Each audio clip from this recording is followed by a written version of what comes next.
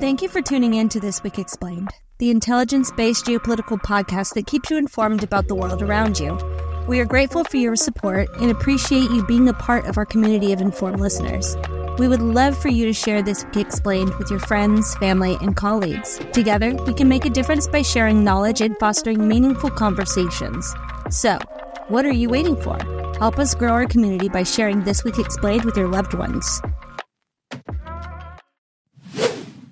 My bulky blender was such a pain to use, I ended up hardly ever using it at all. But the BlendJet 2 portable blender makes blending so easy and convenient, I use it just about every day. BlendJet 2 is portable, so you can blend up a smoothie at work, a protein shake at the gym, or even a margarita on the beach. It's small enough to fit in a cup holder, but powerful enough to blast through tough ingredients like ice and frozen fruit with ease. BlendJet 2 is whisper quiet, so you can make your morning smoothie without waking up the whole house. It lasts for 15 plus blends and recharges quickly via a USB-C cord. Best of all, BlendJet 2 cleans itself. Just blend water with a drop of soap and you're good to go. With over 30 plus colors and patterns to choose from, there's a BlendJet 2 to complement just about any style. I absolutely love the Lisa Frank edition. What are you waiting for? Go to blendjet.com and grab yours today. And be sure to use the promo code Analytics12 to get 12% off your order and free 2-day shipping. No other portable blender on the market comes close to the quality, power, and innovation of BlendJet 2. They guarantee you'll love it or your money back. Blend anytime, anywhere with the BlendJet 2 portable blender. Go to blendjet.com and use the code Analytics12 to get 12% off your order and free 2-day shipping. Shop today and get the best deal ever. You are now listening to This Week Explained.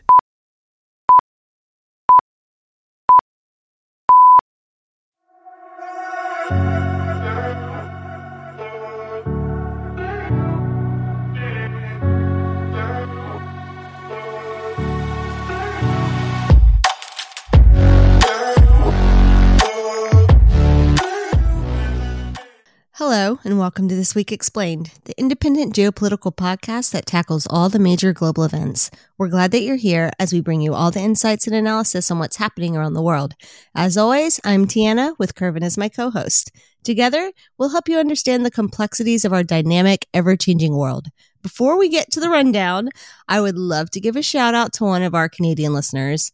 His name is Caleb, and he sent a message through Spotify letting us know that he is spreading the message of our little podcast around Canada, and we really appreciate that message, Caleb. Thank you so much. Right, Kervin? Yes, thank you. Okay. Thank you very much. Now, let's get to what's on the agenda this week. All right, we're going to do Russia-Ukraine, as always. Then we'll get to the other big conflict, that's Israel-Hamas. Iran put out a message saying that time is up. That was most likely directed towards Israel and a call for World War III. Well, guess what? Terrorism is back, although it never really left. We saw a few terrorist acts this week alone. It's kind of like the war on drugs, you know? Yeah. They acted like they did something, but they didn't do anything. Yeah. Yeah, the 90s, they're like, we won it. We did it. 2000s came along, and we said, nah, we're going to keep doing this. We had Polish elections. You know, here we like to talk about the elections that are going on because they can change the geopolitical landscape. We'll talk about what those elections will do. And also, Putin and Xi had a meeting this week. It was the first time Putin left Russia to go to another large superpower since he decided to invade Ukraine. So we'll get into what that discussion might have been. Well, let's get right into it. What is the latest coming out of Ukraine? Yeah, so recent reports indicate that Russia has deployed elements from its central military district to reinforce offensive operations in Donetsk. So it's a strategic move, kind of underscores the intensity of the fighting that's going on in the Avdiivka region. The situation in Avdiivka seems to be particularly volatile. Can you explain and provide some context on what's happening there and why it's a focal point? Certainly. Avdiivka, it's a significant area in the Donetsk region, and it's been a hotspot in this conflict for quite a while now. And that's because it has strategic importance to both countries. Recent developments show that Russian forces are making incremental gains in the region. So they're taking back some parts that the Ukrainian military had pushed back against. But Russia is facing difficulties due to heavy Ukrainian fortifications surrounding that area. Well, what about the Ukrainian side? How have they been responding to these Russian advances?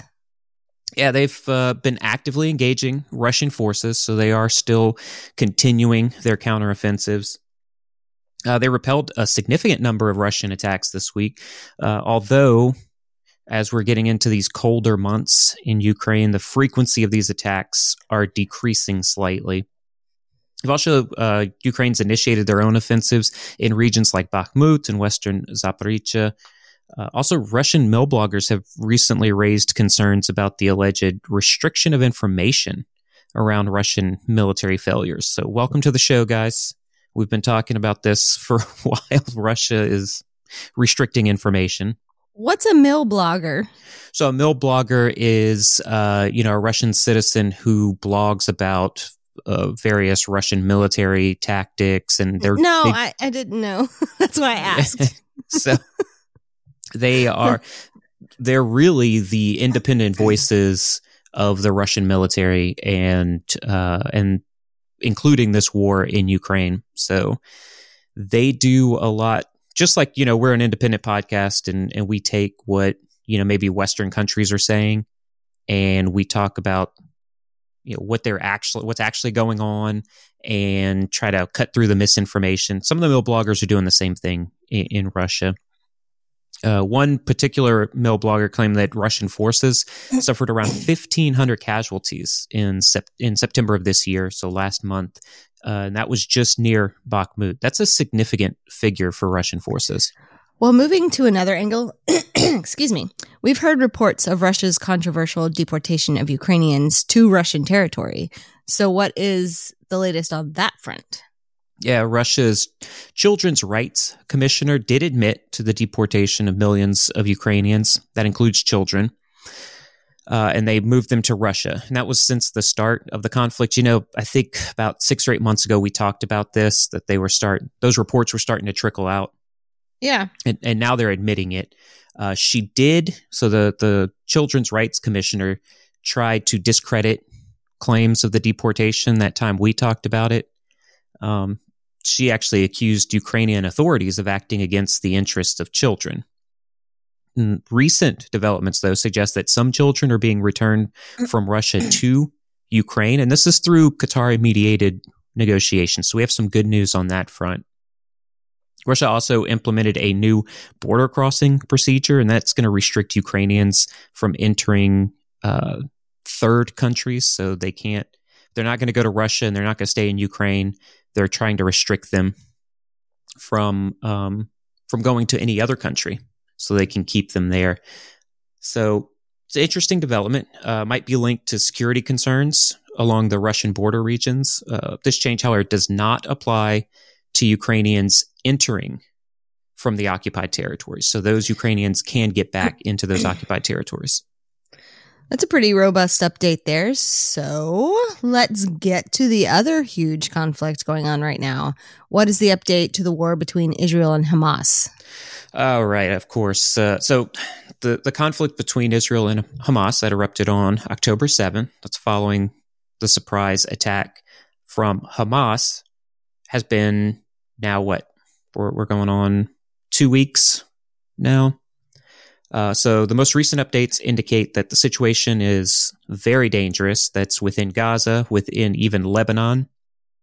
Palestinian terror groups in Gaza, primarily Hamas and Palestinian Islamic Jihad, have been firing rockets and mortars into Israel. Those attacks have targeted both civilian and military areas. The attacks from Gaza into Israel have had a severe impact on the Israeli population. There was a significant number of rocket attacks that have targeted cities. That includes Tel Aviv, Beersheba, and Haifa. And this is just causing distress and casualties among plenty of Israeli civilians. And I want to just say that any civilian casualties is just a tragedy. Now, in response, the Israel Defense Forces have carried out airstrikes into the Gaza Strip, which is targeting both military. They say it's targeting military and political figures within Hamas. Now, this has raised concerns about the potential for civilian casualties in Gaza.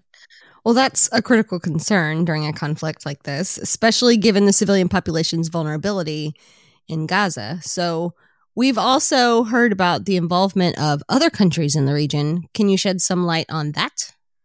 Yeah, more terrible news. The involvement of neighboring countries is going to continue to be a significant factor in this conflict. Egypt and Jordan, they're both countries that share borders with the Palestinian territories. They refuse to accept more Palestinian refugees. Egyptian President Abdel Fattah al-Sisi has made strong remarks suggesting that the conflict is not just about fighting Hamas, but might also aim to push civilians to migrate to Egypt. What he's saying here is that Israel may be looking to do away with Palestine and make it a full Israeli country. And there's some concern there. Jordan's King Abdullah II expressed a similar stance to the Egyptian president.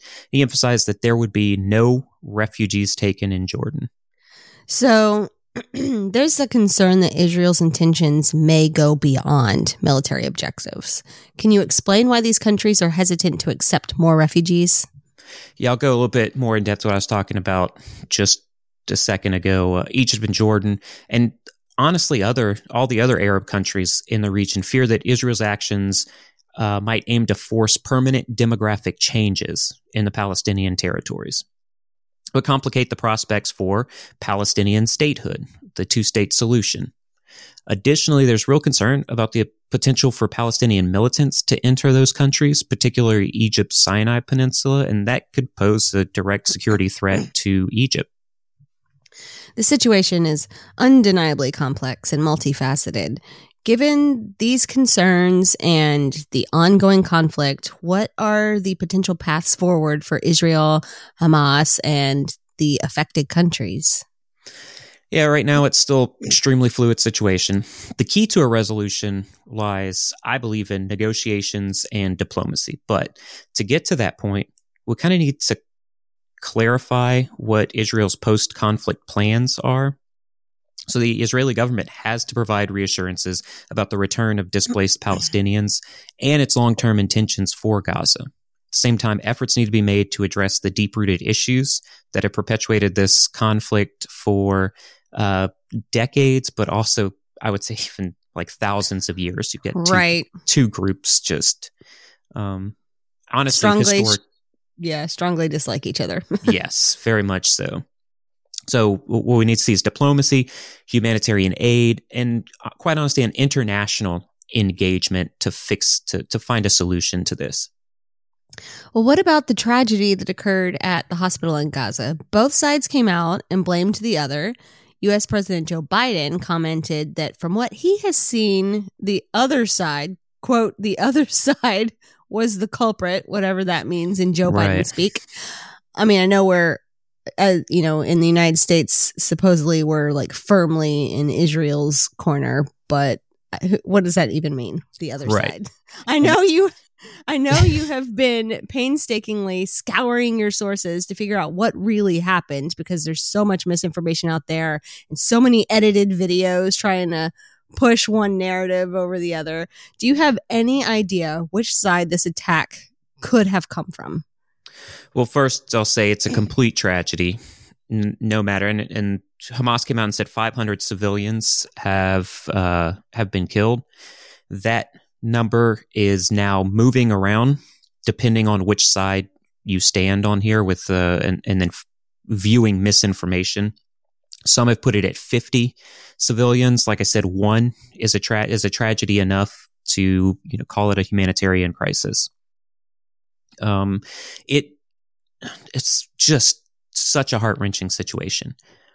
Both sides, Israel and the Palestinian officials, are blaming each other, like you said, for the incident. And there's conflicting claims have created quite a complex narrative. Israel is asserting that the explosion was caused by a misfire from the Islamic Jihad group. Well, has Israel offered any proof for that? Well, they presented some evidence to support the claim. They had intelligence, audio recordings, imagery. They argued that there was no visible signs of craters or significant damage that would result from an airstrike that they would have participated in.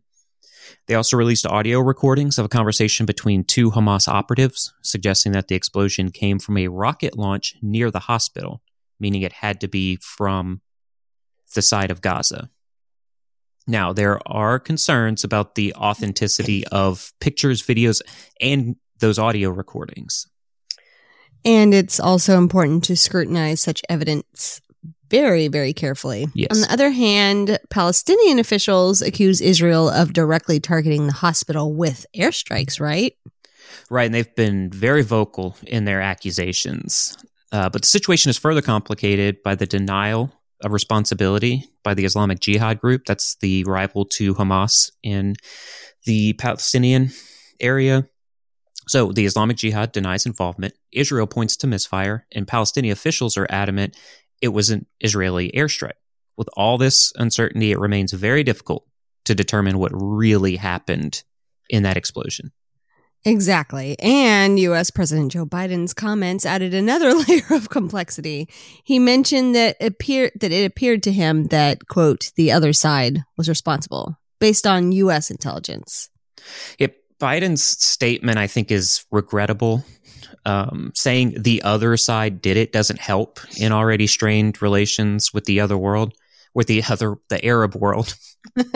And listen, the U.S. has a strained relation with most of the Arab world. This isn't helping. I don't like the other side comment.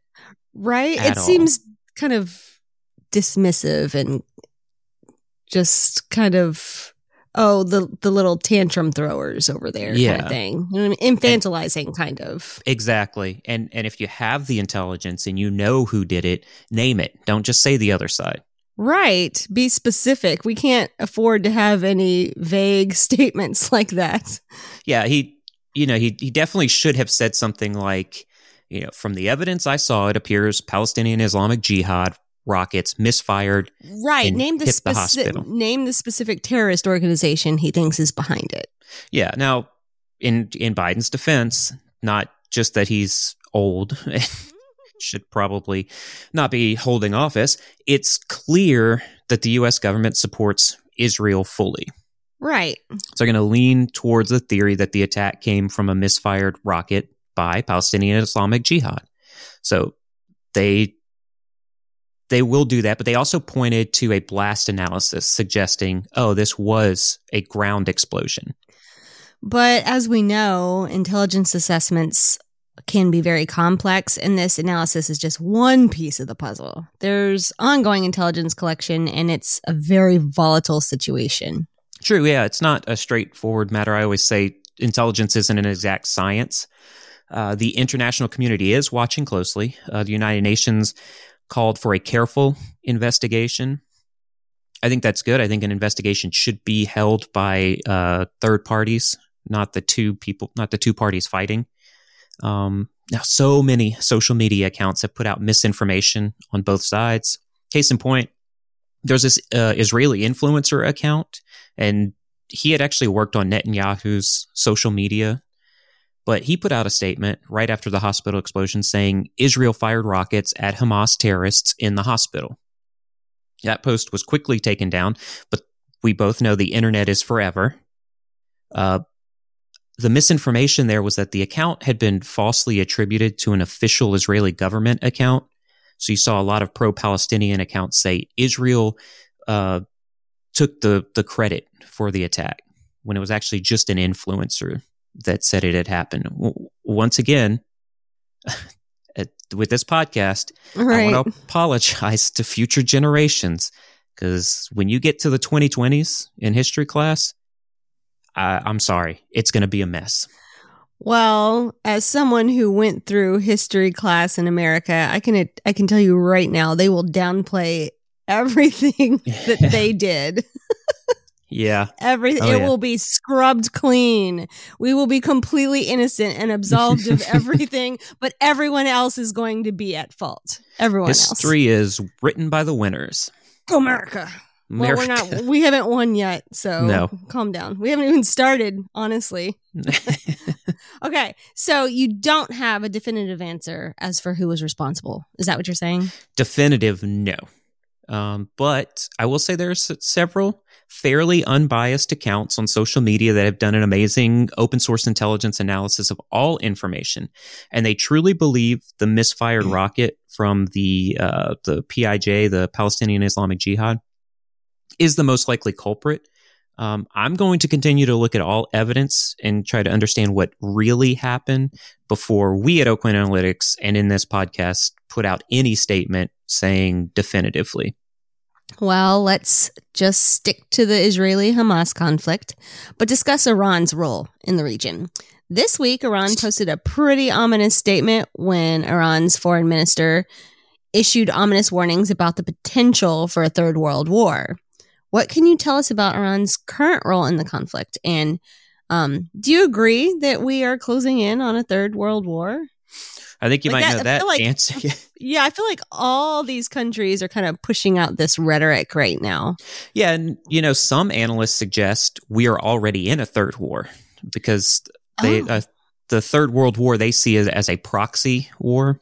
Okay. So if you don't, I'll explain a little what I mean right there in a proxy war. So instead of just major superpowers going at it and fighting each other, those superpowers will have other, maybe third world or emerging economies go out and fight each other for them. So that would be a proxy war. That's messed up. It is messed up. It's what I believe Iran is doing right now with Hamas and Hezbollah. Just stirring the pot in the Middle East because they don't like the way it was going with which country was trying to Saudi Arabia. Relationships? Saudi Arabia, that's what it was. Yep. Sorry. There's just so much going on. My brain's mush. Yeah, and you could add any country in there because Egypt is normalizing relations because Jordan, Qatar, yeah. All of that. Now, I do want to say I disagree with the Third World War will be a proxy war. Okay. I do think the major powers are going to go head-to-head physically. It's kind of looking that way. It is. I can be convinced otherwise through actions in the future. Right. Because like I said, Iran is actually using those proxies to wage war on Israel and by association the United States without getting the United States into the war. I just won't call it a third world war until we know what China's plans are for the timeline of invading Taiwan. Once that happens, I think once China does that, I think that's going to be World War III if Russia-Ukraine's still going and Israel-Hamas conflicts are still going.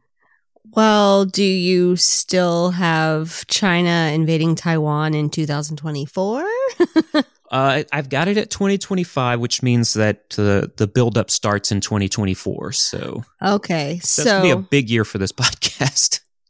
All right. So what makes you say that it will be officially World War III if Russia, Ukraine, and Israel-Hamas conflicts are still ongoing? Well, whenever China invades Taiwan, what makes you say that? So at that point, I feel that's when the U.S. has to get involved militarily.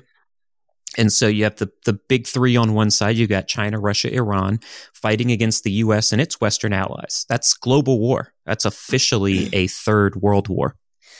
Well, do you think Iran gets involved militarily in the Israel-Hamas conflict? I'm not talking about using proxy forces. I'm asking if Iran will launch a full-scale attack on Israel. Yeah, that's a tough assessment today to do because typically Iran wouldn't want to get involved because it knows if it gets involved with Israel, the U.S. is jumping in because that's Israel's ally.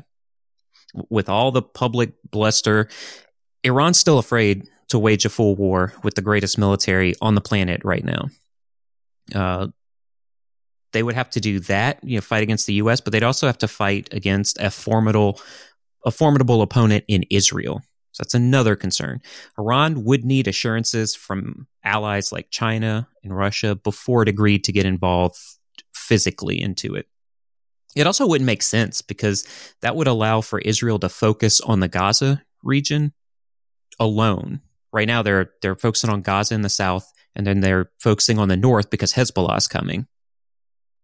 So now Israel would be able to focus on Gaza while the U.S. fights Hezbollah and Iran to the north. So just not a smart move for Iran, in my opinion. Okay, I know we've been discussing Middle Eastern conflicts, relations, and terrorism, etc., for a while today, but I want to ask you about this increase in terrorism globally. First, an attack in Brussels killed 2 Swedish nationals, and the person involved said he was motivated by ISIS. ISIS also confirmed that they were behind the attack. Now we have learned that a U.S. military base in Iraq was attacked. Do the recent attacks coincide with the recent horrific acts by Hamas in Israel, or do you think the two are just coincidences and had been planned separately? Because I know once the attack happened, they called for jihad. Right. Yeah, they said, and they keep calling for days of jihad. Right. And, they're calling for a World War III and all that stuff. Right. And you know me, I really don't like coincidence. I don't think there are coincidences. I think things happen and it ramps up to that. So I don't think any of what is going on in the world is a coincidence, but I also don't think the two were planned to coincide with each other. So the way I see it is Hamas attacked Israel, causing this tragic series of events in the region. And now other terror groups are carrying out either random or lone wolf attacks to show solidarity with their extremist allies. Now, make no mistake, I know at the beginning I said terrorism is back, but it never really left. Right. Like you said, with the war on drugs. It I feel like never that's the stopped. second time I've used that. You did, yeah. It was a few months ago you did. Well, I don't know if it was a few months. I feel like it was a couple weeks ago. I feel like it was kind of recent. Well, I don't know what time is. I need to come up with new analogies. What if it's a perfect analogy? You don't. Well. I think that's exactly what's going on here. So I do think that when the U.S. ended the wars in Iraq and Afghanistan, it wasn't a mistake, but it kind of pulled resources from the Middle East. You couple that with China and Russia's increased role in Africa and the Middle East has really set the world up for more terror attacks. So we should always remain vigilant. And I think a lot of Western governments lost focus of that because honestly, there's so many other huge issues that are going on in the world. Right. We're still reeling from the pandemic. A recession is here. I have not seen any evidence that we dodged a bullet in the realm of a recession. Right. And then governments are having to make tough decisions right now. That's giving these terror groups an opportunity to plan attacks without the intelligence community stopping them or identifying their actions. Well, we will be talking about this for months, maybe even years. Mm-hmm. So I want to get to a recent election in a very volatile region. The Polish people voted this week to elect a new government, and I know you are really focused on these upcoming elections. So what can you tell us about the election in Poland? Oh, yeah. So this week, pro-European Union opposition parties secured a majority in a historic shift after 8 years of tensions between Poland and the European Union. So the Polish parliamentary election was honestly a game changer. The ruling Law and Justice Party, which is known as PIS, they came in first, but they lost their parliamentary majority. So the opposition parties, including Civic Coalition, Third Way, and New Left, these are their more progressive pro-EU parties, secured the majority, marking a significant shift in the geopolitical landscape. This is an important moment in Poland's history. Can you explain why this election is so significant? Yeah, so it's significant on multiple fronts. So first, it kind of signals a break from what people in Europe would call illiberal policies, so more socially conservative policies within the government. And that came from the PIS government. This included control. They wanted to take control over the judiciary and the media within Poland.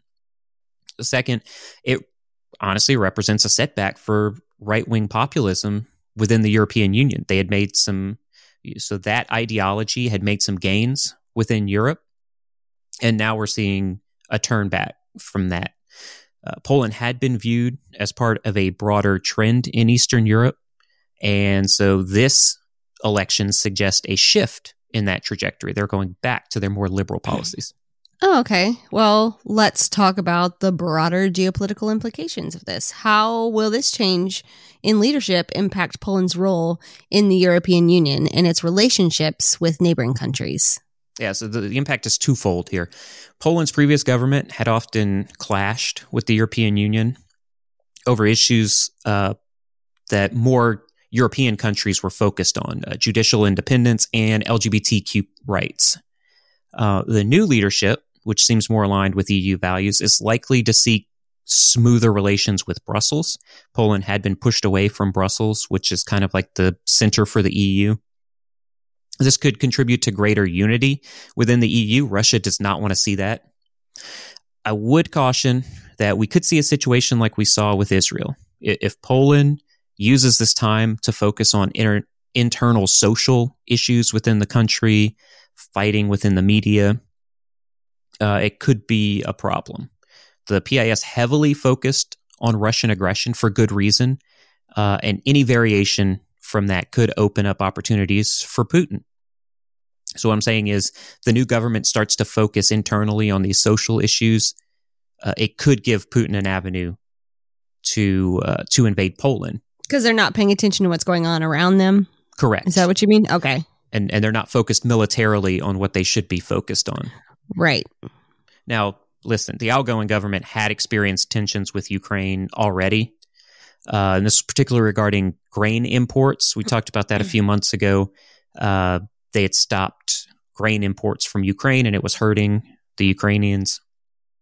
The new leadership, though, is expected to improve ties with Ukraine, its eastern neighbor. Given Ukraine's ongoing conflict with Russia, this is going to be crucial for regional stability.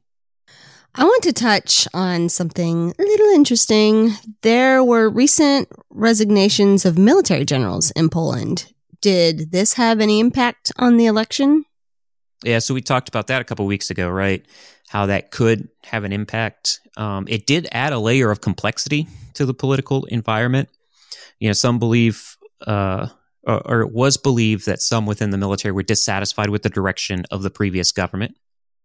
While it might not have been a primary factor in the election's outcome, I do think it does reflect a broader shift within Polish institutions. So it was more indicative of the changing sentiment within the country rather than a direct influence on the election results. Exactly, yeah. It's a reflection of evolving dynamics in Poland. But the election outcome was primarily shaped by the broader political climate in the region and the enormous issues that are at stake. Okay, well, continuing the Russia talk, we had a fascinating development centered around the meeting between Russian President Vladimir Putin and Chinese leader Xi Jinping in Beijing. So what can you tell us about that? Yes, but Putin's journey to Beijing was a strategic pivot that stems from Russia's increasing isolation in the international arena because it invaded Ukraine. This isolation includes crippling economic sanctions, also diplomatic backlash from the Western world. Make no mistake, Russia really had a decent relationship with the West, even a decade ago. And that's all changing now. So this meeting essentially signifies Russia's search for new allies and economic partners. In a sense, it's a reminder that geopolitics is an ever-shifting landscape. And a prime example of this shift is Putin's increasing reliance on China, right? I mean, he's been turning to Beijing for both economic and political support. This pivot to the east is underpinned by the Belt and Road Initiative, a massive Chinese project connecting continents that we've discussed plenty over the last couple of years. But let's talk about the nitty-gritty of these discussions. The Kremlin has been tight-lipped about the specifics, of course, only mentioning international and regional issues. So what do you think was on their agenda during their little meeting? Yeah, so there's a ton of ambiguity here coming from both sides, both Russia and China. We can presume Ukraine will be a crucial topic. Putin's going to have to talk about that for maybe the rest of his life. Now, considering the ongoing conflict and Russia's need for diplomatic solutions, that would probably be the main talking point. Additionally, the Indo-Pacific region is teeming with security and economic concerns, which probably found its way into the discussion. And then let's not forget the Israel-Gaza conflict, which, though you would think is unrelated, it could indirectly affect the tone and direction of these talks. Russia and China took the side of what they would say is Palestinians, but they didn't come out and say Hamas did a terrible thing. So that's something to keep an eye on. So this visit marked Putin's first major visit to a global power since the Ukrainian conflict began. So that's a very important distinction this week, that he might be branching out to get support. This visit, so the visit is a statement in and of itself. It means something's going wrong because he needs that economic backing from China. And it signifies a high-level engagement between Russia and China. Well, obviously, because they met up in person. Yeah. And he wasn't arrested. Yeah, well, of course he wasn't arrested. Because he's a war criminal. Right. So, Kervin, thank you for all of that. Is that all you have for this week? That's it for me, unless you had anything you wanted to add. No, I think I'm good. All right. Well, I want to thank you all for listening to this podcast. We hope you found it both informative and engaging. If you have any feedback or suggestions for future episodes, please let us know. And if you would like in-depth coverage of these stories and more, follow us on Instagram at Oakland Analytics. Tiana, thank you so much. And until next week, stay safe out there.